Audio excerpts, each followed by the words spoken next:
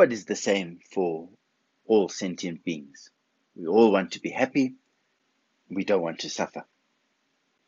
To be able to do this, it's very important that we know how to create those causes of being happy, and also to stop entering or engaging in those causes that are going to create suffering. If we're not able to take away the causes of suffering, how do we expect to be free from suffering? Unless we engage in the causes that create happiness, how are we going to manifest happiness? What is so important in being able to do this is our motivation. What is arising in our mind moment by moment, and then determine what is positive. It's important to know what creates positivity, what creates happiness, what creates joy, and what causes unhappiness, discontentment, and suffering. In the beginning, just like the example of the money doesn't have good or bad. It's how we apply, how we use that money, whether it is used for good or for bad. So it depends on our intention, it depends on our motivation. Also, our thoughts as well. Inherently, our thoughts are empty. However, how we apply those thoughts is then going to determine whether we are creating positive or negative karmic seeds. If, as the thought arises, we can liberate the thought, then it doesn't leave any karmic trace. However, if we're not able to do that, then what is going to influence those thoughts, the direction of those thoughts, the motivation of those thoughts? It is those karmic seeds, those karmic habits, our habits that we have.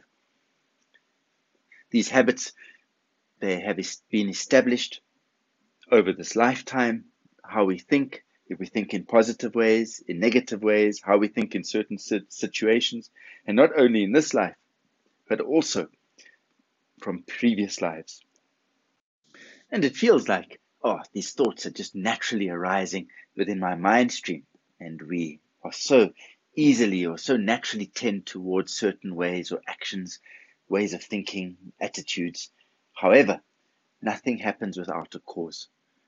And so, what we're thinking has come about because of our actions in the past, because we've planted those karmic seeds, because we have been practicing these habits, and these habits have become entrenched in our mind stream, entrenched in the way we think, the way we speak, the way we act. And this is why it's so important that we maintain this mindfulness and awareness.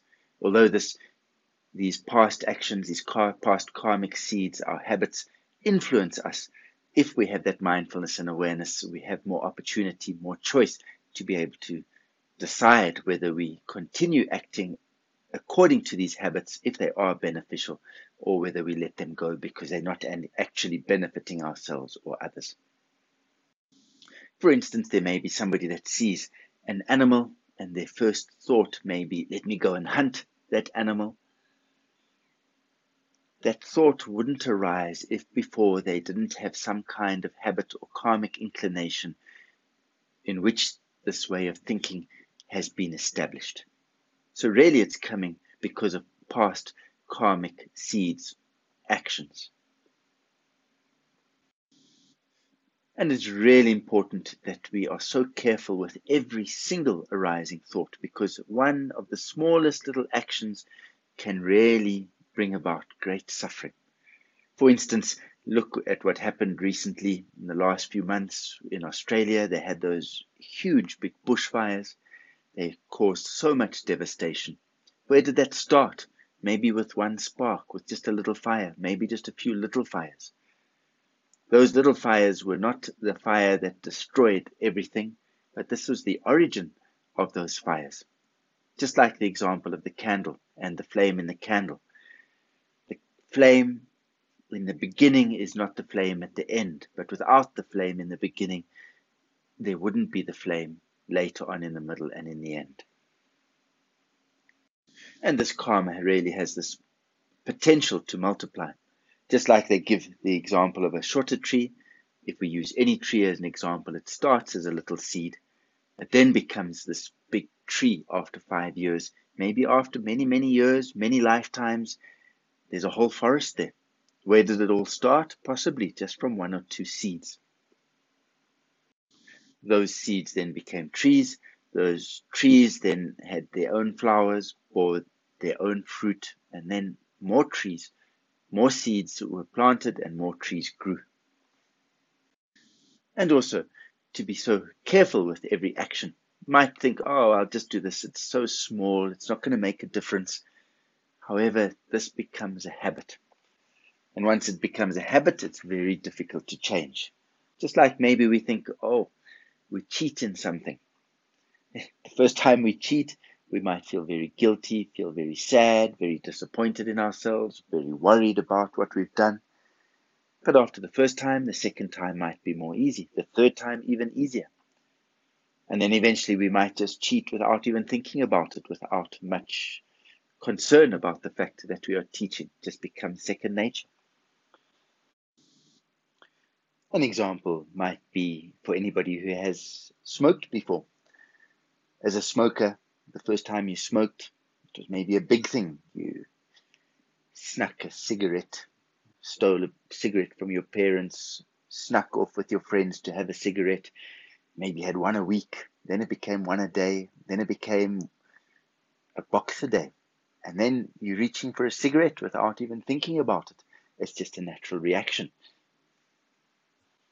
There's the example of Geshe Ben, and he was at a benefactor. He was at somebody's house, and he was going to go back to his cave to meditate, and nobody was in the room, and he saw this delicious tea, and he thought, oh, let me take some of these tea leaves with me. I won't ask. It'll be really nice to have this tea in retreat. And as he put his hand into the jar to take the tea, he realized what he was doing. Oh, I'm creating this habit. This is really not a positive action. And he shouted, thief, thief, there's a thief in the house.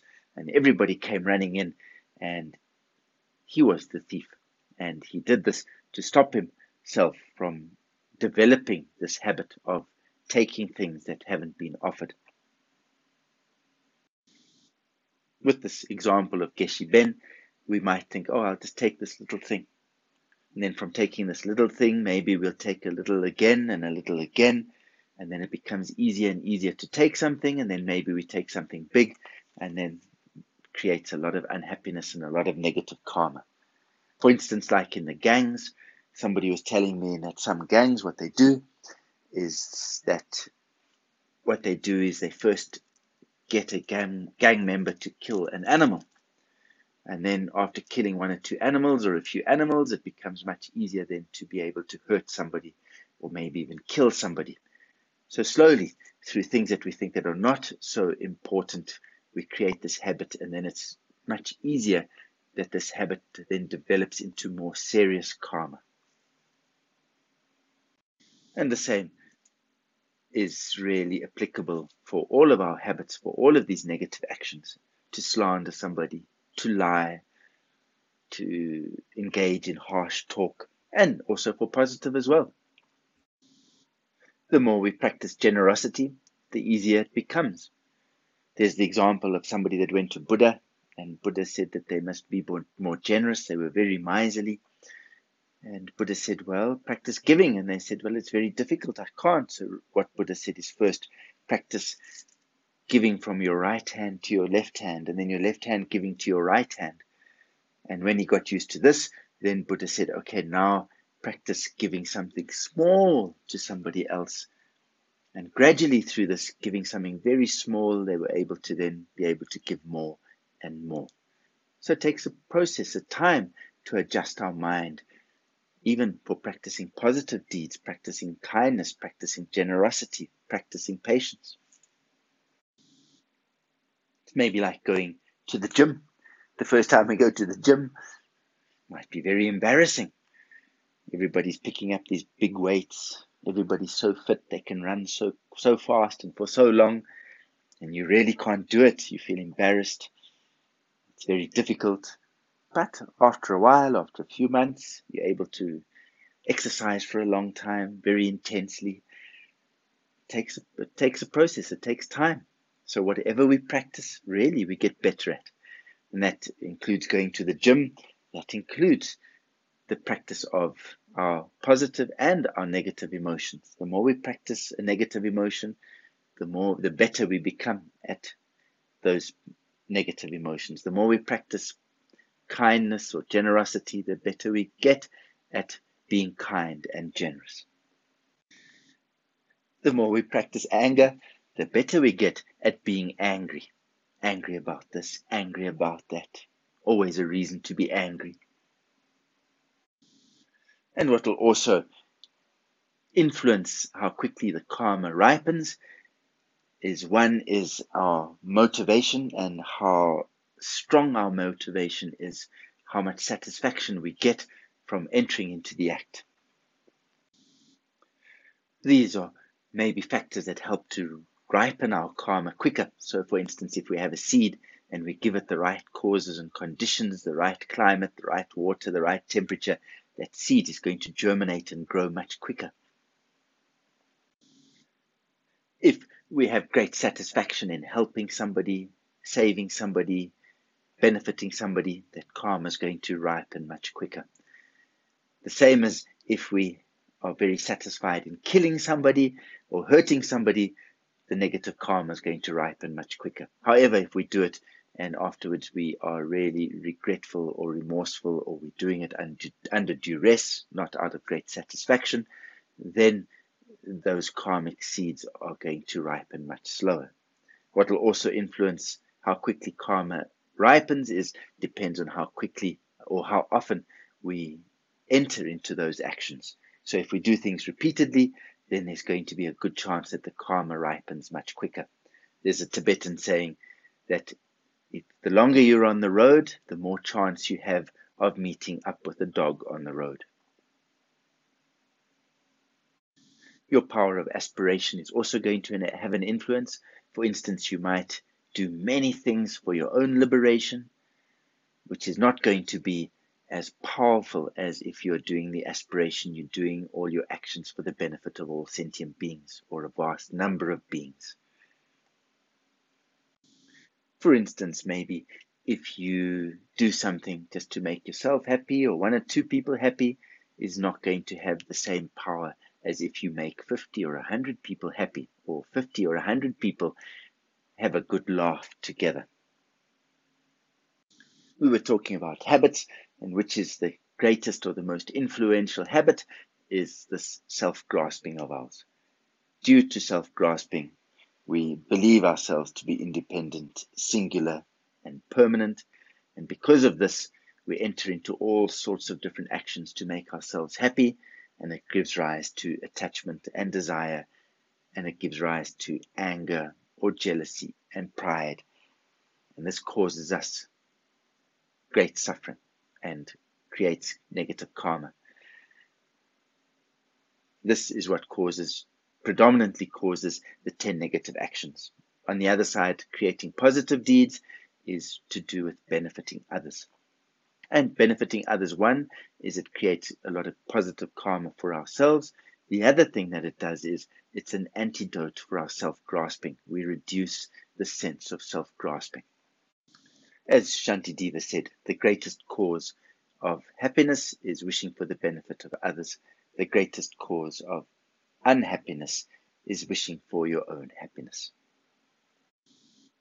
As best as you can, benefit others. This is the 10 positive actions. If you aren't able to benefit others or engage in the 10 positive actions, then at least don't harm them.